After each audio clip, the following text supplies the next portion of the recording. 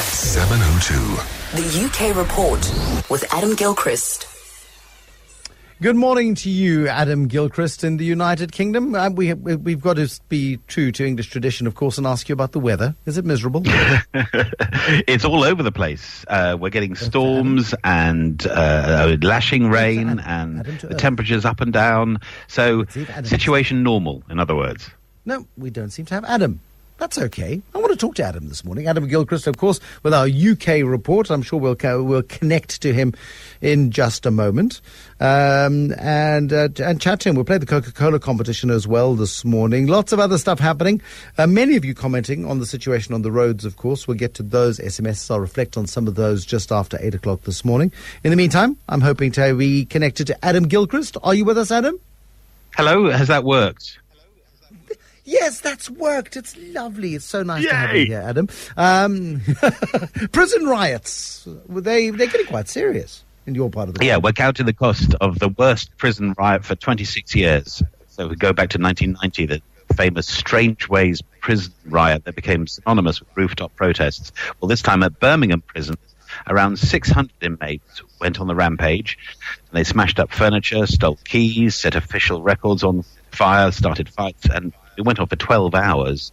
The Justice Secretary will talk about this today, but it's about the underlying problem in the prisons that are the real concern here, because you could have a one-off riot anywhere. This particular one-off riot, by the way, started by the fact that 6 prisoners had only cold showers. There was a shortage of hot water. Why and how that mushroomed out of control is the real issue, but staff shortages is absolutely one explanation. Stuff that prisoners have they shouldn't have is another, because all the way through this 12-hour riot, the prisoners posted comments and pictures of what they were doing on Twitter, obviously on mobile phones they weren't meant to have. So there's all sorts of stuff here that they need to get to the bottom of, lest we have more Strangeways / Birmingham-style riots. Yeah, it's a big issue, and prison contraband is a big issue here as well. I like this idea of a public oath for civil servants. What's the idea there? Yeah, this is the proposal that all those in public office, and civil servants included, should have to swear an oath to British values, whatever those are. It would be what I would immediately insert.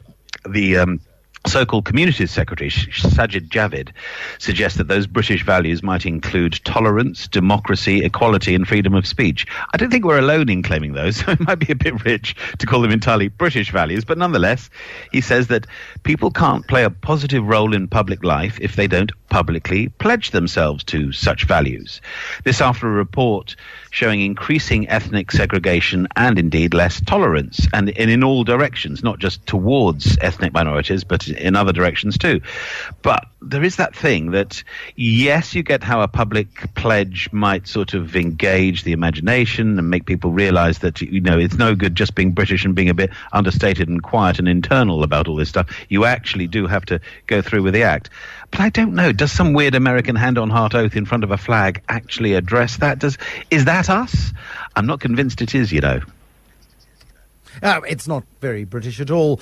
Colonial controversies are aplenty. They're ten a penny all over the world, of course. But the University of London is being forced to take action over one. Yes, it's such a controversial issue as well, isn't it? Because you don't want to be triumphalist about the colonial past. On the other hand, should you wipe it from the map, as it were? And at the University of London, the Queen Mary College building, they have, or had, I should say now, because they've removed it, a foundation stone that was laid by the 19th century Belgian King Leopold II. He famously founded the Congo Free State, these days the Democratic Republic of Congo, where people were essentially enslaved to work on his own private rubber plantations, and all manner of atrocities were carried out. So this stone, laid by him 150 plus years ago, has gone because of complaints about, quote, it representing imperialism and a genocidal colonist. 2 plaques have also been taken down lest they cause offence, showing that he had visited the university. Now, clearly, this doesn't write the wrongs of the 19th century. And there is a slight issue here about once you start, where do you stop? I mean, should we remove the entire Hadrian's Wall? It was, after all, built in the glorification of the Roman Empire, for instance. And does expunging unpleasant history mean people are less likely to find out about King Leopold and less likely to ask the right questions about history? I don't know. It's a tricky one, because at the same time, you don't want to go around saying, oh, look, that seems to celebrate something that you really shouldn't be celebrating. We have the same arguments that you guys are having, I guess, with this. Most certainly. Adam Gilchrist, thank you very much. Our UK correspondent with the UK Report.